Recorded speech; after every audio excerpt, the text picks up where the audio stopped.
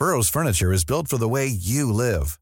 From ensuring easy assembly and disassembly to honoring highly requested new colors for their award-winning seating, they always have their customers in mind. Their modular seating is made out of durable materials to last and grow with you. And with Burrow, you always get fast, free shipping.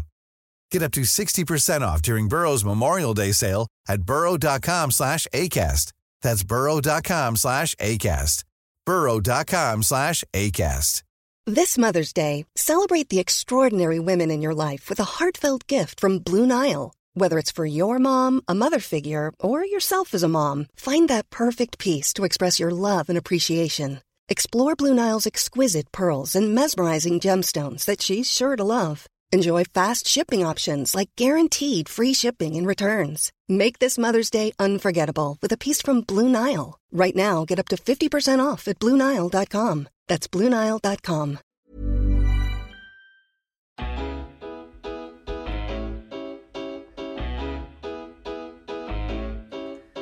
Hello and welcome to another special edition of the Roker Report podcast, and we are joined today by former Sunderland manager Alan Durbin.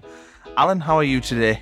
Very well, thank you. I feel under as much pressure as I did the first day I came to Sunderland, having to follow David Jones and Sir Bob Murray. Fair enough, yeah. There's a lot of pressure on you today, it must be said. But we're also joined by the Ethics fanzine. Nick, how are you? Very well, thank you, Connor. And we've got Neil as well, who's making his debut, I believe. Indeed, good morning. He's happy to be here. I think it's your second show, and we brought you in for your age, really. Yeah, I'm very, very honoured by that. Yeah, thanks for making me feel a little old. Yeah, that was as old as Alan, no. Harsh. But before we start, I must admit that this all predates me, really. I was born in 1994, so I'm here today as sort of a guide, a conversation guide, I would describe myself, because obviously I don't know what the feeling was at the time. I've researched it, but you can only get so much from stats and written pieces on the That 81-82 season was my first full season at Roker Park, and it was Alan's season, I think, wasn't it? But yeah. I remember, no offence, is that we were at the bottom of the league for most of the year, and then all of a sudden we went away at Stoke in March, I think it was, and we had this massive resurgence. We beat Everton at home, and with Mick Buckley goal, and there's a 3-1, I think 3-0 win against Brighton, and Colin West got a couple.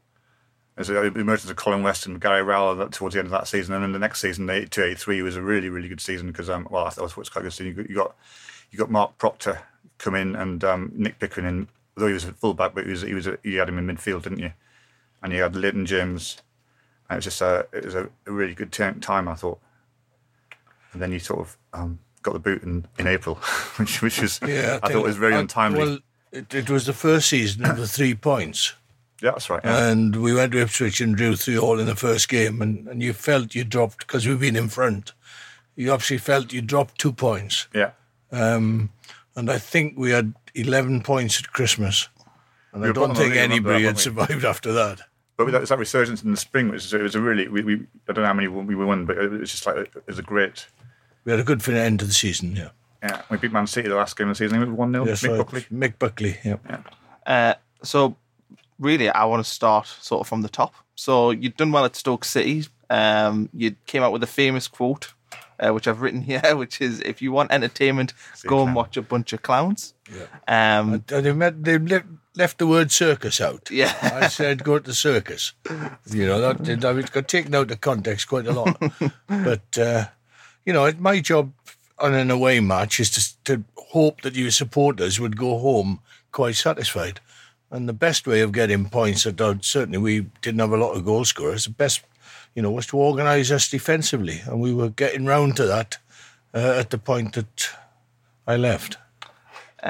When you'd moved, what was behind the move to Sunderland at the time? Well, I'll tell you a story. In 1953, which is going back an awful long time, Sunderland went down to play Swansea City, or Swansea Town as it was then, in the third round of the FA Cup, I think. And in Wales, it doesn't snow that much in South Wales, especially as the Vetch Field then was right near the ground. And there were 2 inches of snow on it. It was, all the markings were in blue, and I can remember it as if it was yesterday. And at 20-5, when every football match finished in those days, you ran to the station to catch the bus. To catch the train.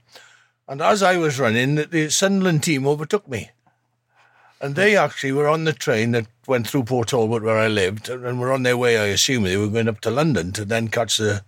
And they were there, and I got the autographs of Trevor Ford and Ray Daniel, who were Welsh internationals. And that was my first connection, really, with Sunderland Football Club. And how did did Tom Cowie contact you for the job? I mean, how did that come about? I think the secretary contacted me and said, would I be interested in coming out? We'd come up, and I think we'd played very well in a League Cup here. I remember Mike Doyle and Sammy Irving getting a couple of goals here, and we'd played quite well. And I got a phone call. I assume it might have been from... it was more likely it would have been from a pressman, to say, would I be interested? But I was just about to leave for Barbados with the Stoke City side. We'd been sponsored, I think, by Red Stripe Lager or something like that. And so we were out in Barbados. And I wasn't going to miss that, that trip, thank you very much. And they promised me that if we'd stayed up or if we'd finished it, I had some agreement with them that they said my family could go to Barbados and catch us up a week later or something like that. And so I had 2 really good weeks in Barbados and came back, and then I handed my notice in officially, although I had made my mind up, before I went. Also, one of the reasons as well was I played football with a chap called Ivor Allchurch, who was probably one of Wales's best players. And he came back to Cardiff, having gone from Swansea Town to Newcastle. He came back to Cardiff and played with me my last 2 years there. And he said, if you ever get a chance to go and work in the Northeast or play in the Northeast, grab it with both hands. And that stuck with me, really, because, I'm a sports nut. I'm not just... I haven't just been interested in football. I've played sport. I've played golf or tennis every day this week. Did the Northeast live up to its billing? Are you happy that you did make the move up here? I did. Oh, it was a great experience. I loved every minute of it. Absolutely loved every minute. But I was fighting people all the time. That was the problem. So, I mean, I remember when you came up, you're actually the first manager I remember arriving at Sunderland. I must have been about 12, 13 years old. Yes. And I remember it was a big surprise at the time because you'd done pretty well with Stoke. They were nicely settled mid-table. And then he came to us and we'd only just avoided relegation. Yep. So, I mean, what sort of promises did Tom Cowie make to you about the sort of transfer budgets or anything like that? He didn't have that. I mean, but I just came up on my own. Do you know what I mean? I never brought a whole bunch of physiotherapists and coaches and assistant managers. I just came up on my own and drove up. He never really promised me anything. I mean, he increased my wages slightly, and Stoke had offered to equal that anyway, so that wasn't the reason.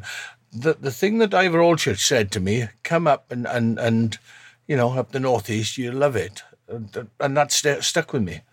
And, that was probably 6 or 7 years later before I, eventually came up here. But I mean, as a manager, you never went into those things. It was either you wanted to go, and I just saw the potential, as I thought, at the time. But... Did Tom Cowie give you any money? I remember the first programme cover of that season was on against West Ham, I think it was. There was a picture of you and Ali McCoist. You just signed Ali McCoist for big money from St Johnstone. Yeah, but I'd given them permission to sell Joe Bolton to Middlesbrough. So that was nearly all that money, really. So that was... no, he didn't say anything. I just thought potentially it was a huge club. Sunderland had narrowly avoided relegation the previous season. So what was the state of the club like when you joined? In terms of infrastructure, in terms of players, was this a team that was destined to get relegated to the second division? Yeah, I would have thought so. I mean, I went on tour to Scotland pre-season, and I think I took 24 players, and I still had 3 players in America. Now, that didn't amuse me, the thought that, to save money on summer wages, that you'd let your players go to, because during my period at Derby, I got asked to take the Welsh team as captain to New Zealand. And Cloughie told me and congratulated me and then said, but you ain't going. And, that was typical. You need to recharge your batteries during the summer period. And I came back here, and as I say, so my brief really was not promising to sell. My brief was really to sell 8 to 10 players and cut the staff down. So it was very much sell to buy. Yes, hopefully. But, at that particular stage, the money was negligible. I was fortunate to do in that first pre-season to be able to go and buy Ali McCoy. But he had never done an apprenticeship in football. I think he was working in a tax office in Perth, and was playing part-time at St Johnstone. Yeah, and I went up, I think, 3 times to have a look, see what I thought. And he was very much like Kevin Phillips when I went to see him. He couldn't hit the barn door, but he could play. I remember McCoy's debut. Yeah. And I remember very vividly standing in the Fulwell end, and the bloke next to me said, "By that lad's too good for us." Because he just seemed head and shoulders above everyone, and just that 3 yards ahead of everyone in his thinking. Yes. So when you go and look at a striker, you never want to see him start to move. Yeah. By the time your eyes are on him, he's really got to be on the move and away. And Ali was terrific. He played against Rangers that night. He had about 5 chances. He missed every one of them. They lost about 5-1, and I came back in the car with the doc, and we said, how much he's got to come. But he was nowhere near ready when. Although he did play I think he came on as sub at Ipswich in the first game, if I remember rightly. He was very raw when he was with us, wasn't he? Yeah, well, he hadn't done his apprenticeship. He didn't know what the habits of professional footballers. I couldn't find him at night. He was extremely popular, Ali, when he was in Sunderland, and still is. What happened with the senior pros like Kevin Arnott and Joe Bolton when you first arrived? Joe Bolton had gone before he went the day I think he went January, but they'd spoken to me about him, and I said, I think they were offered 200,000, I think, from Middlesbrough. So I said, slash their hands off, because I thought it might give me a bit of strength to get my type of player in. And Arnott had loads and loads of ability, but could never rely on him. And it doesn't matter where you work in, whether it's in a football stadium or you're working in an office. You want to know what people are going to give you. And Cloughie used to split all our players up as labourers and artists. And he said, once it gets January or February, you don't want too many artists up that northeast. And as a result, you really want people who you know what you're going to get from. And, it took me, I think I wheedled the whole team out, in about a year and a half. Which went from Siddle to Whitworth to Sam Allardyce, Dunn, Ritchie, Hawley. I could go through. I wrote them down the other night. There were about 16 that went in about 2 years. But Sean Elliott formed quite a big part of your defence, didn't he? Sean kept getting injured, and I was never really sure what his best position was. He was a bit similar to Colin Todd, who I'd played with, in that Sean never read it particularly quickly, early. Never read the situation early, but had terrific pace, and his pace got him out of trouble. Not the best passer of the ball, but he was in the side when I left, and he was part and parcel of the side, and I think he was maturing into a bit of a left back at that particular stage, and he was useful. Chris Turner had done well the season before, so what was your thinking about the goalkeeper position? Well, I just thought he was a good keeper. I thought Chris Turner was a good keeper, and he went on to win the first Premiership with Man United. Yeah. I think. He was a really good keeper, Chris Turner. Barry Siddle always wanted to play, and I think he was happy to get back to Lancashire, I think, where he went. And, of course, I had the kid, Prideaux, who was starting as a young lad and doing well in the youth side. I was quite happy with those two keepers, really. We talked a little bit about Ali McCoy before, but I wanted to see what your thoughts were on how well he did after he'd left Sunderland. Were you frustrated that Sunderland didn't get to enjoy Ali at his best? Not really. No, I was pleased for the lad. I've seen him a couple of times since, but the lad always had potential. The lad could always find space, and the lad always had 2 really good feet. Tried too hard in his early days, had never done an apprenticeship, didn't know how to live as a professional footballer. And you acquire all those things while you're growing up. Now they're going into academies at 8 and 9 year old. Now he's starting his real professional career at 17 and a half. And suddenly he's playing in a side that doesn't create many chances. And to be fair, he never really had what I would call a great opportunity at Sunderland, because we were never on top in enough matches during that period. But likeable lad, he was absolutely terrific. And was it a good decision to sell him in 1983, or was it a decision made out of necessity? I approved of the decision because he didn't really get enough goals to make an impact on our position in the league. With Gary Rowell as well. I did have Gary Rowell, and I was never sure about where Gary wanted to play, whether he wanted to play right up as the front man, or play off at number 10, or even play in midfield, which I did once or twice. But he was a natural goal scorer. He knew where the ball was going to drop in the box, and he was in the side when I left and doing quite well. You'd offered youth a route to the first team, so the likes of Pickering, Venison, West, Prudder, and there was similar like Bracewell at Stoke as well. So was that something you favoured as a manager, like bringing in the youth players?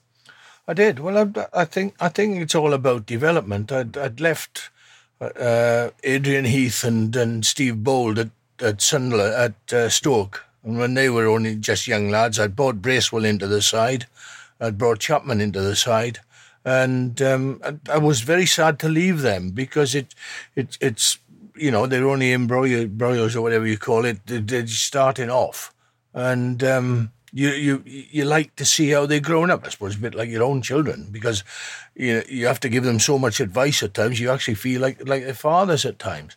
And then I came here and saw one or two. Like Venison was always going to be a player, and Pickering had a very good early part of his career. Didn't do so well towards the end. But, there were enough young lads all the time. And I the one thing about signing young lads, because I wasn't that old myself, I was fairly close age-wise, is that, they will listen to you, generally. They can relate to you better, I think. How would you define your style of play and your style of management? Because Gary Rowell said, I was reading before in an article, that you were always after a clean sheet. Is that the sort of manager you were, or was that necessity because of the resources you had? No, I think there was a necessity from the resources. I think that we could never dominate games long enough, because while I was trying to build a team, I was always having to actually get rid of people as well, and I had a lot of obstacles. They cut the Roker. Did they knock the Roker Park down during that era? There was the miners' strike.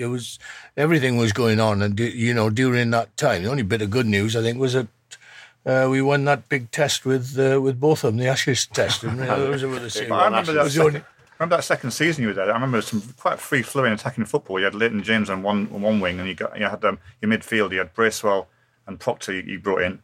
That was quite a solid midfield, and with Leighton James on the left. Yeah, that was probably more the third season, I think, more so than the second. Although we stayed up, I think, with about a couple of games to win to go in the second season. I don't think I was that defensively minded, but I had worked with Cloughie, and Cloughie's big thing was keep a clean sheet. You'll always get a couple of chances to score, and we didn't have enough attacking players. I was always introducing people like Gordon, like West, and young lads, and Cummins was a huge disappointment for somebody who potentially was a really good player. How much did you model yourself on Brian Clough? I liked the way, if somebody asked me about Clough, he was so unpredictable, and you couldn't second guess him, and if you thought you were a regular in the team, and he stuck the team sheet on the wall. If you didn't jump up and have a look at it and thought you were okay, you could cross your name out. And some of the things that he did, his discipline was good. I mean, we didn't get many people sent off. We didn't get people booked for dissent. We generally had a fairly good record with that. And in the position we were in, we couldn't have afforded it anyway. But I learned a lot from him. Did you ever pick up the phone to call him when you were manager at Sunderland for advice? No, not really. No. I made my own mind up. I didn't want to be a second Brian Clough. I made my own mind up what I wanted to be. How did you get your ideas across during your first season here? How difficult was it to put your stamp on the team? I always felt I was fighting things.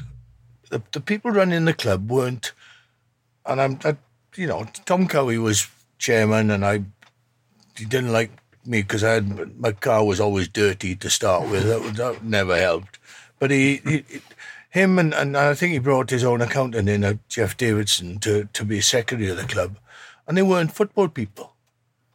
2 years before, we should have played Stoke in an FA Cup. Sorry, I was manager of Stoke. We should have played Sunderland FA Cup. No, it wasn't a cup. It was a league match in December or January. And they never got to Stoke because they'd gone and parked the bus and the team had stayed overnight in a high altitude hotel, so in Sheffield. Now, either Newcastle or Middlesbrough had gone all the way to Bristol.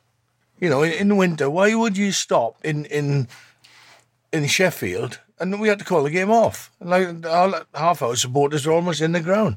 And that's when I realised that the club, I don't think, had enough football people in and around the club who were brought up with football habits. Do you look at that, like the problems that Sunderland have had recently? Do you think that was the same? Not enough football people, and that's why they fell into the third division, and that's basically what happened after you'd left as well. Well, I think at the turn of the century, I think Sunderland won the league 5 times. Is that right? So that would tell you there's enough local people around that would contribute to your side, and your side be good enough. But what I found during that year was there was always an obstacle somewhere. You try and you think everything's all right, and then something would happen. Now, this was a major issue, the 3 players going to America, because I think Stan came back injured. I don't know, there was Sean Elliott and Barry Siddle were there. And all of a sudden, for the first 3 or 4 weeks I'm there, I haven't got 3 of the players, to work with. The reason they did that is because they saved wages in the summer. Well, they saved wages for the summer. Everything was cost-cutting. Everything. And then they pulled the Roker end down, didn't they?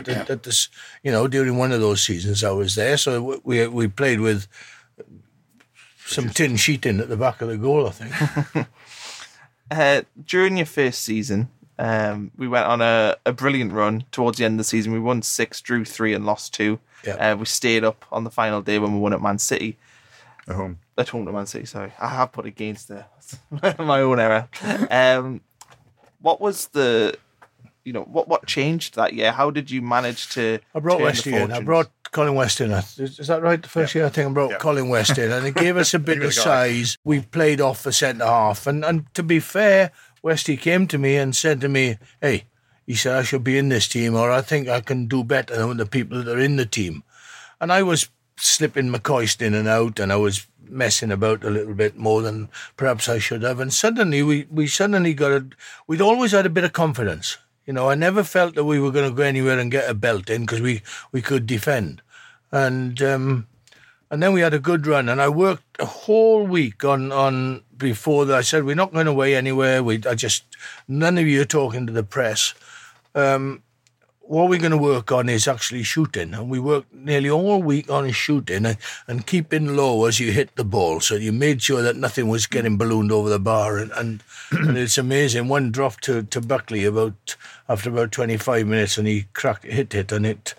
And we stayed up. And I mean, if ever I did achieve anything as a football manager, that first year was probably the best that I ever did. I can see that Mickey Buckley goal in my mind now as it was the full end, and everyone I got crushed in the foot when that run, and it was just a brilliant goal. Yeah. Did that run, if I'm right in saying, did that start at Stoke away? Have you got figures in front of you? We lost against Borough on April 3rd, then we drew at home to Ipswich. And we went away at Stoke, I think. How good was it to beat Man City on the final day to secure the position? What was your day like? How did you celebrate? Oh, yes, there's too much relief to celebrate. It was just I I was so pleased in that it justified in the decision I made in coming here, and also to see our gates had dropped dramatically during that period because people had got fed up. We hadn't won many home games, and I don't do celebration very much. I was just satisfied that the job had been done and the players had done it. It's if your players are responding to you, that's the best thing that you can do. And on that particular day and on that particular run from that Stoke match, it was a pleasure to be manager of Sunderland Football Club. I think as a fan, we were on a crest of a wave as well because there's 3 final home fixtures. I think it was Everton we won 3-1 at home, and Brighton we beat 3-0, and that was just and then the last game was Man City, and it's just it was like a crest, and the fans just were all up for it. I think that last game was 26,000 or something. It was quite a lot of people there. It was pretty full in there. I remember being there. Yeah. It was euphoric. It was a great day. But we also had a good result against Forest in that run, didn't we? Didn't we get a draw with them about 2-2 or something? Yeah. Second season, you saw more experience through the door. Jimmy Nicholl, Frank Worthington, Leighton James. Was that a change in policy given the results in your first season, or was it resources able to let you do it? Well, Leighton James and Frank Worthington added to our attacking force. They had brought different. Leighton James could cross the ball exceptionally well, and then Frank. And Frank was a terrific pro. That's what surprised me because Cloughie had 1 or 2 instances with him where he was dressed like a little bit like Elvis Presley and things. Frank, but frankly, I got to know Frank very well, even afterwards, and he was a great influence on the kids, and I hadn't seen that at the club. It's very, very handy to have somebody really strong at the club. So if anybody's anybody bullying the kids or bullying the apprentices, you jump on them straight away. And Frank was like that and was a really good influence in the club and did all right for me until he got an injury after about 3 months. What did you make of the second season? Because we fought relegation again. Were you expecting to be in a relegation fight, or did you think you had more in the squad? Yeah, we never, as a side, had enough goals in us. As good a player as Paul Bracewell was an excellent player. He was only get 2 or 3 a year. I couldn't really add up. I never had a 20-goal-a-year man anyway, and that is why I assume that people thought I was fairly negative in my thinking. But I felt at times I had tried to sign attacking players and look for attacking players, but we were always short of goals because we couldn't control matches for long enough. And were you ever tempted to move? There was reported interest from Leeds and Manchester City at the time. But did you ever think about leaving Roker Park, or were you committed to the job here? No, Leeds asked for permission to speak to me, and it was refused. So for that little period, somebody liked me somewhere. How does that make you feel, though, when you don't get the opportunity? Well, I mean, that was huge. It was a huge job, the Leeds job then. I mean, it was probably post-Revy. I don't think I ever thought of it. I was enjoying working here. I was enjoying bringing kids through. Because I was still playing. I was still playing the reserves occasionally, because there's nothing like playing. Once you've finished it, it's whatever you do. It's never the same as actually playing. I went and played in the reserves and enjoyed playing at the back, and I helped to bring the kids on, or hoped that I helped to bring the kids on, and hope they would learn a little bit about talking on the field, about positions, holding positions, marking people, and just reminding people what their job should be. And that's what I think. The one thing I think when players went on to play for me, when they went on the pitch, they knew what their jobs were. How did you feel managing Sunderland legends like Gary Rowell, Sean Elliott, Paul Bracewell? How does it feel looking back that you were, critical in their developments and sort of their stories as Sunderland players? Well, Gary was ready-made when I got here. Sean had terrific ability. Wasn't sure what his best position was. He'd played next to centre-half most of his career. But, I mean, I fetched Paul Bracewell with me from Stoke. So I knew all about him. He'd been turned down by about 3 clubs, even as a kid. And I took him, and I just liked his attitude. And he was a very strong influence, and as he was when he came and worked with Reedy afterwards, and his contribution, I think, to the club has been immense, considering he spent a couple of seasons at Newcastle as well. What went on with the Stan Cummins free transfer? He went to Crystal Palace, I believe, and then he came back a year later. Stan was away in America and got injured out there, and I contacted him and said, well, come back early if you... Oh, no, we're having a good time out there. And when he came back, he then had to renew his contract, and the secretary forgot to put in either the bonus sheet or something like that, but had made a mistake. Now, we're talking about somebody who wasn't a football man. This is what I'm trying to say to you. He forgot to put the bonus sheet in, and that meant that you were offering somebody a lower contract than you had before, which entitled him to get a free transfer. So he went to the PFA and applied for a free transfer. And I was never very keen on anybody that didn't want to play for the club. I mean, all I'm interested in is people who's going to give everything for the club. And he was never interested in that. He was a really good player, Stan Cummins. He had terrific ability, but he was a worrier. First mistake he'd make, he'd worry about it. And he worried about other things that, would never cross my mind to worry about. How good did you think Pickering and Venison could be? They both went on to play for England. Pickering was a free, whatever you would call it. He could play. He loved running. And I started with him at fullback, and I took him to Scotland my very first season, really, to carry the kit around and to help out. And I threw him into one of the games and said to him, look, every time there's space in front of you, just get forward and run with it. And he had a magnificent... He won the Young Player of the Year, I think, the North East Player of the Year, Young North East Player of the Year the first year, and did exceptionally well. I thought he was good. And then... but, of course, he left fairly soon after I did. Didn't have as good second and third years, but still kept his place in the side and was a threat down that left-hand flank. I remember him being definitely a runner, a little bit like a winger. Yes, yeah. Yeah, he crossed a few balls that we got goals from in that period. And he scored a few as well, didn't he? Yeah, good lad, nice lad. Looking towards the end of your time, you'd built up quite a team, but was it a shock to be sacked when you were sacked? No, I'd fallen out with him... with Tom Cowie. Tom Cowie's idea of... Tom Cowie used to ring Bobby Robson, and he'd ring other managers, and he'd come in and try and tell me things about football, but you couldn't have a discussion on football. When I was at Shrewsbury, I'd managed Shrewsbury and I'd managed Stoke. The chairman, the secretary, and myself, to a lesser degree, ran the club, and I knew what was happening. When I came here, I had no idea what was going on within the club.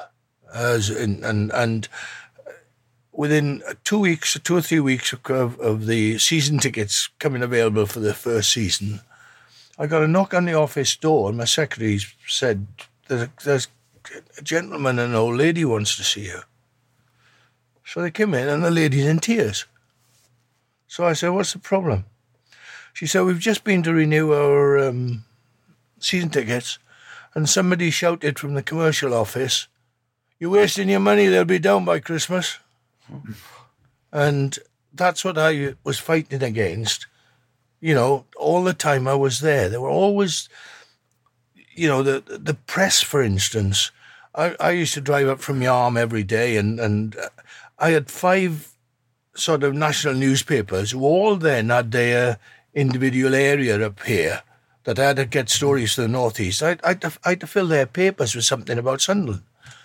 And then you had Paul Etherington locally and John Richardson as well, who were the local reporters, and you were having to fill papers when I'm driving up, I'm trying to make things up in my mind, just to keep Sunderland getting enough publicity. So it was those sort of things that I was fighting all the time on my own, and I didn't really have The coaches I had, I had Mick Doherty the first year, who was very close to players. Proper football man. Mick was very enthusiastic, worked hard, reliable, but was too close to players because he'd played with them and been injured and taken over as coach. Then I had Peter Eustace the following year, and then the best chance I had was when I paid a little bit of money for Pop Robson to come back from Chelsea, and he looked after the side the third year, and that's when I thought we started our a real chance. You spoke quite a bit about Tom Cowie. What was your relationship like with him? Obviously negative, but sort of away from football, did you get along or? No. Well, I didn't see him away from football really. I might have gone up there for dinner once or twice when something wasn't right. I never had any trouble with him in terms of board meetings or reprimanded, and he once gave me a row for getting 4 points playing in the reserves for getting booked or something like that. But his knowledge of football and what was required, he was always wanting to save money. And he was always whinging that when a player's car came back, it did look as if some chickens had been living in it or something. But he was, he's a good businessman. But I don't think he knew what the public wanted. Let's put it that way. That was probably my best analysis of him, because he could say the wrong thing. He was always saying we need to cut corners and we need to be, cut the wages. Everybody else is growing in the country because football was, expanding again, and I felt we were very tied. I was just going to say, Tom Cowie was always a very divisive figure up here. Undoubtedly loved Sunderland. Yes. And, his widow now is still involved with the Beacon of Light and all that side of thing, but it very much, divides opinion up here. Yes. And it's just really, when that decision came, it was a split board decision? Well, it was very intriguing, because he'd appointed Barry Beatty, who'd been one of his major vocal enemies in the press and at AGMs. He'd appointed Barry Beatty to the board, probably 3 months, perhaps 4 months before I finished. And to my mind, it's quite possible he put him on the board to even the votes up on my dismissal, so that left him with the casting vote. Yeah. So that was, it was a very strange one, because my main ally on the board was a chap called Ian Fraser, who was a sportsman. He'd come up from Suffolk. He was a farmer and lived up at Berwick-on-Tweed and was a terrific bloke. He was reliable. He'd been a county tennis player, and he was a single-handed golfer, and he was a sportsman. And he mixed with sports people all the times, and so he could relate to me and how things were going. And of course, when I did get the sack, he resigned at the same time, at the stupidity of what he saw as a stupidity. I think Neil said it right. He was very, very divisive here. No one really liked him. You made that comment about how Newcastle got better attendance than we did. That's right. Because the Swansea, that was just really stirred the pot. No, they never forgave him for that. No, you're right. How disappointing was it to see your Sunderland team that you'd built for the long term broken up after you'd left? So, Bracewell, Chapman, Pickering, Venison, they all left within a few years. Was it frustrating watching your good work kind of get destroyed? Well, obviously, I was extremely disappointed to get sacked, but I had a feeling it was coming. Now, you can tell when you're not the chairman's best friend. And the Barry Beatty thing, I felt right from the very start, why has he got one of his biggest, enemies onto the board? But what did I do? I stayed out of football for about 2 months. I went and played for Willington. And I went up there and managed them for a little while and played as well and got back to loving life. And I never harboured any grudges about this at all. I might have made my own mistake because I was offered a contract and I didn't snatch their hands off. I was offered a yearly extension, same wages, no bonuses or nothing to improve the contract. And I just thought it was a token effort by Mr. Cowie, and at the end of the day, he's entitled to do what he wants. If he wants to put his money in and run the club, he's entitled to say, "I've had enough of you." But I mean, what really hurt, was who I was replaced by, somebody who just got the sack by Newport County, and the fact that within 3 seasons you dropped 2 divisions. And Laurie came in after him, and I mean, he couldn't win a match. I mean, they got relegated in no time from the Championship or from what was the old second division. So that's what hurt, because I liked the club. I have no feeling I loved the club. I loved working up here. I loved the fact that I went down to watch some cricket down at one of the colliery grounds, and the 2 West Indian opening batsmen are playing for them. And then I'm walking about, and then somebody comes in the office, and it's Brendan Foster and his mate, the runner, that Steve Cram, that, I think they were helping out with Nike then or something like that. But when you come to a sporting area like this, you realise, I'm from Shropshire, and other than Shrewsbury Town, there's hardly anything that goes on there regarding sport. I wanted to, number one, you've obviously got a book coming out. I thought it would be good to hear sort of what the book, well, I presume it covers your full time at Sunderland. Does it cover your whole life, start to finish? No, the book's extremely strange. I mean, David Snowden has rung me a couple of times and said, look, I'd like to write a book about 81 to 84 while you were here. There's nothing in it about my personal life at all. It is just about the football club over the 3 years. And my contribution has been minimal, but the book is accurate, and it's. I come out of the book reasonably well. I mean, obviously I made mistakes while I was here, and he reminded me of them. And but the overall thing, I think, represents the North East.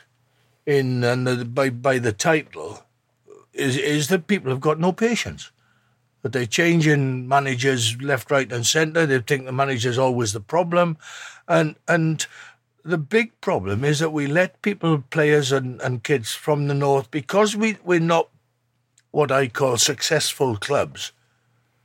And you think, and none of us have won the league. As Middlesbrough, the top division for years and years. The players are too happy to move from here, or the kids are too happy to move from here. Brian Robson and Kendall and people like that, they should never have left the North East. They should be playing their football in the North East. And that's why I think that, the whole demise of the area in terms of not winning things is caused by allowing too many scouts in to pinch people from Wallsend boys clubs and places like that. I mean, Shearer went down to Southampton to start, didn't he? Yeah, Michael Carrick as well. Yeah. He's a local lad who, well, there's countless players, isn't there, that we've missed out on. So the book really is only about, it's a hard read if you're not a Sunderland supporter. Yeah. And I never thought David would get a publisher. But he's got a publisher, and the book is interesting for me because there's things in there that I'd forgotten. Yeah. About incidents on matches and incidents on people I'd bid for. And it was really, really good. I've got 2 final things I want to ask you about. So number 1, I want you to tell me your favourite Brian Clough story from your time with him. There's a few stories I can't tell you.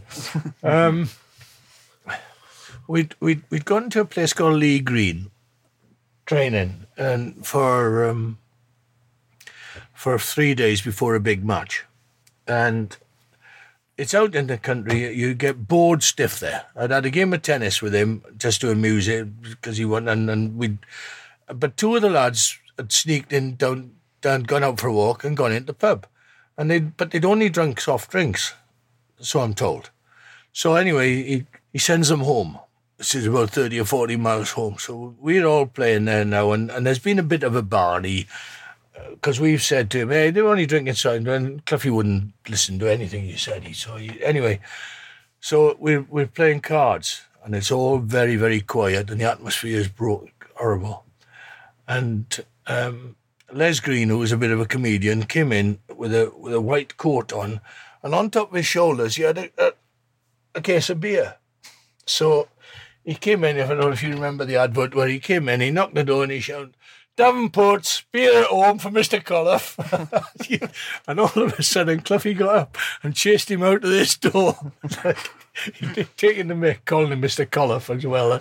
I mean, it was hilarious. But what it did, it just broke the ice again, you know, so that everybody was relaxed again. But he shot up and chased him out that door. And you also worked for the club Sunderland later on in your life. And what was your role for people who didn't know?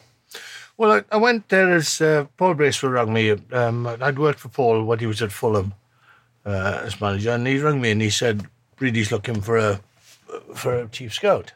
So I wasn't doing anything. I'd finished at Stoke as assistant manager, I think. Oh no, I hadn't. That was before. I'd gone there, and I went anyway, and we did all right. I think we might have won promotion fairly fortunately. It's Reedy's second year, was it? He kept them up, didn't he? And then he won promotion, and then went down. And then he said, "Look, we've got to get some better players." So he said, "I'm thinking of Niall Quinn." So I went over looking at him at West Ham, and Quinny got 2, and I said to Reedy, well, he would, you know, he'd score an hour without any problem. And I'd watched Kevin Phillips for about 4 or 5 times, and Watford's a horrible place to go to if you're scouting, and nowhere near the ground to park. They promise you a car park ticket, you get there and there's no one there, and it's a bind. And I never enjoyed going, but I went, and somebody had told me he'd come in from non-league, and because he started as a kid at Southampton, they released him, and he came in and he Baldock Town, I think he was. Yeah. He played as a. And I went to see him, and he kept getting in position. He was very similar to McCoist, but a bit quicker, bit quicker. And he missed chance after chance after chance. And then I went to a dinner, a league manager's dinner, and I was fortunate enough to sit next to Glenn Roeder, who had just got the sack at Watford. I said, "Tell me about Kevin Phillips." And he said, "Oh, he's just... come back from America, and we think they've taken a bit of a bursa or a growth off his ankle." So I said, "Oh yeah." I said, "How's he going now?" He said he was flying. So I went back to Reedy. I said, "Reedy, I'd already marked down and sent reports in to say he would do us." So when Kevin came up, he had Ipswich offered the same money, I think. And Kevin came up, and I sat with Reedy and I, and we really sold him on the strength of playing with Quinn, you know, that the thought of playing off a big man. And I mean, they were sensational. I mean, he was absolutely terrific. So he did win the Golden Boot, didn't he? Yes. Kevin, yeah. Yeah, European Golden Boot. One of the few. And McCoist did as well. Unfortunately, he was at Rangers at the time. And when did you leave Sunderland? At the end? I got the opportunity to go to Stoke as assistant manager. You were caretaker there as well, weren't you, as well? That was after somebody got the sack.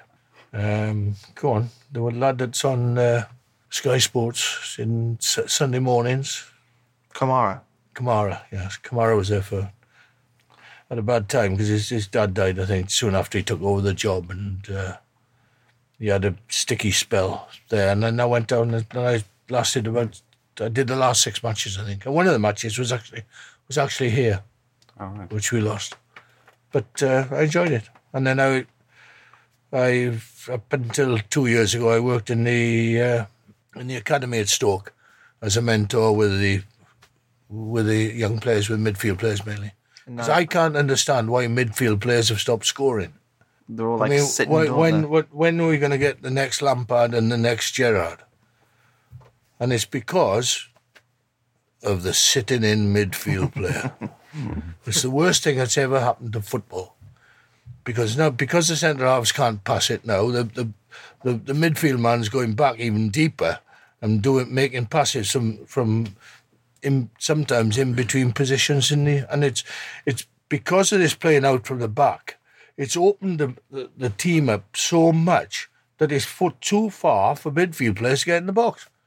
And now I couldn't guarantee one midfield player that would get you 10 goals in that Premier League. No. Yeah. No, it's. I mean, who is your favourite player at the moment? That's a good one. I like the boy Mason Mount at Derby, only because he's developing but I like him. Is there anyone in the Sunderland team at the minute you like? I like Gooch. Is it the winger? I like him. I think he looks as if he might be a player. And Holliman. Yes. Yeah, I think he can play, and I think they're a nice combination, really. But the manager's got a good reputation. I mean, he was a name that caught everybody by surprise. But when you check up his pedigree of what he's done and won the Manager of the Year in Scotland last year, he's got the right pedigree, and I think it's easier to come in and build from the division they're in, that rather than trying to build when you're struggling at the bottom of the top league. Any final questions, Nick, Neil, before we sign off? As a player, didn't you win the league? I was in Cloughie's first side that won the league. Yeah, yes. at Derby County. Yes. Yeah. So I was just wondering what that was like. I mean, for the younger listeners, that would be like the Premiership these days. So it's effectively you won. Well, when Cloughie came from Hartlepool down to take over Derby County, I think he had a look at me and he wasn't quite sure. So he bought Carlin, Arthur Stewart, Toddy. He bought about 4 or 5 players to replace me. But I kept sneaking back in. And, I happened to be there. I mean, I hadn't won the thing in 100 years, and then you happened to be in the side the year that they win it. Yeah.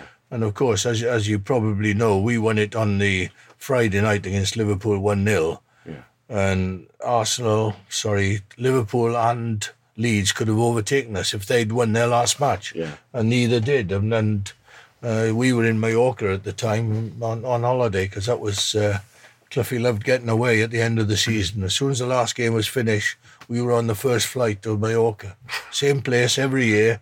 And people used to come back and book the same weeks because they knew we'd be there and have a bit of fun. And that was a terrific achievement by him. I mean, when you think that he, with a side, I'm not saying like Derby, but a town like Derby, and then to go to Forest and win 2 European Cups. Mm-hmm. And he had a system that you only went down one side.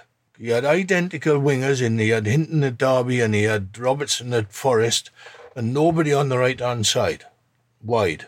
And what he did, he just ploughed the ball down the left-hand side all the time. And then on the right-hand side where I played, and Martin and Neil played for Notts Forest, we were to get in at that back post at every opportunity, but never played with the right winger. And it was a horrible place to play, because every time the left back got it, you went to close him, and when you got 10 yards away, he played past you. So you were actually doing doggies. And Martin complained about it many times. Martin said he didn't want to play there because it was much easier in the central midfield than playing on that right-hand side.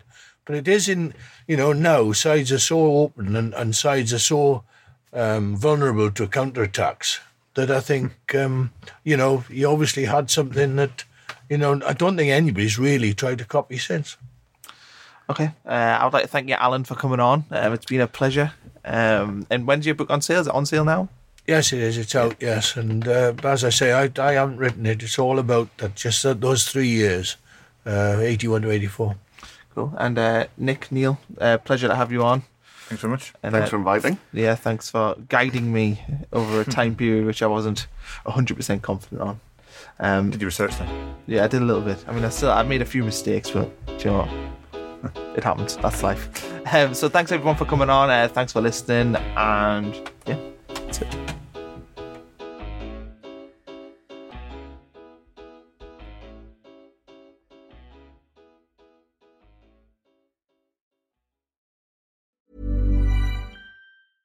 Want flexibility? Take yoga. Want flexibility with your health insurance? Check out United Healthcare Insurance Plans. Underwritten by Golden Rule Insurance Company, they offer flexible, budget-friendly medical, dental, and vision coverage that may be right for you. More at uh1.com. Hey, it's Danny Pellegrino from Everything Iconic.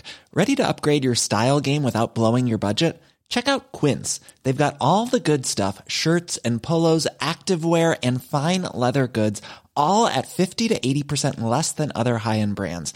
And the best part? They're all about safe, ethical, and responsible manufacturing. Get that luxury vibe without the luxury price tag. Hit up quince.com/upgrade for free shipping and 365-day returns on your next order. That's quince.com/upgrade.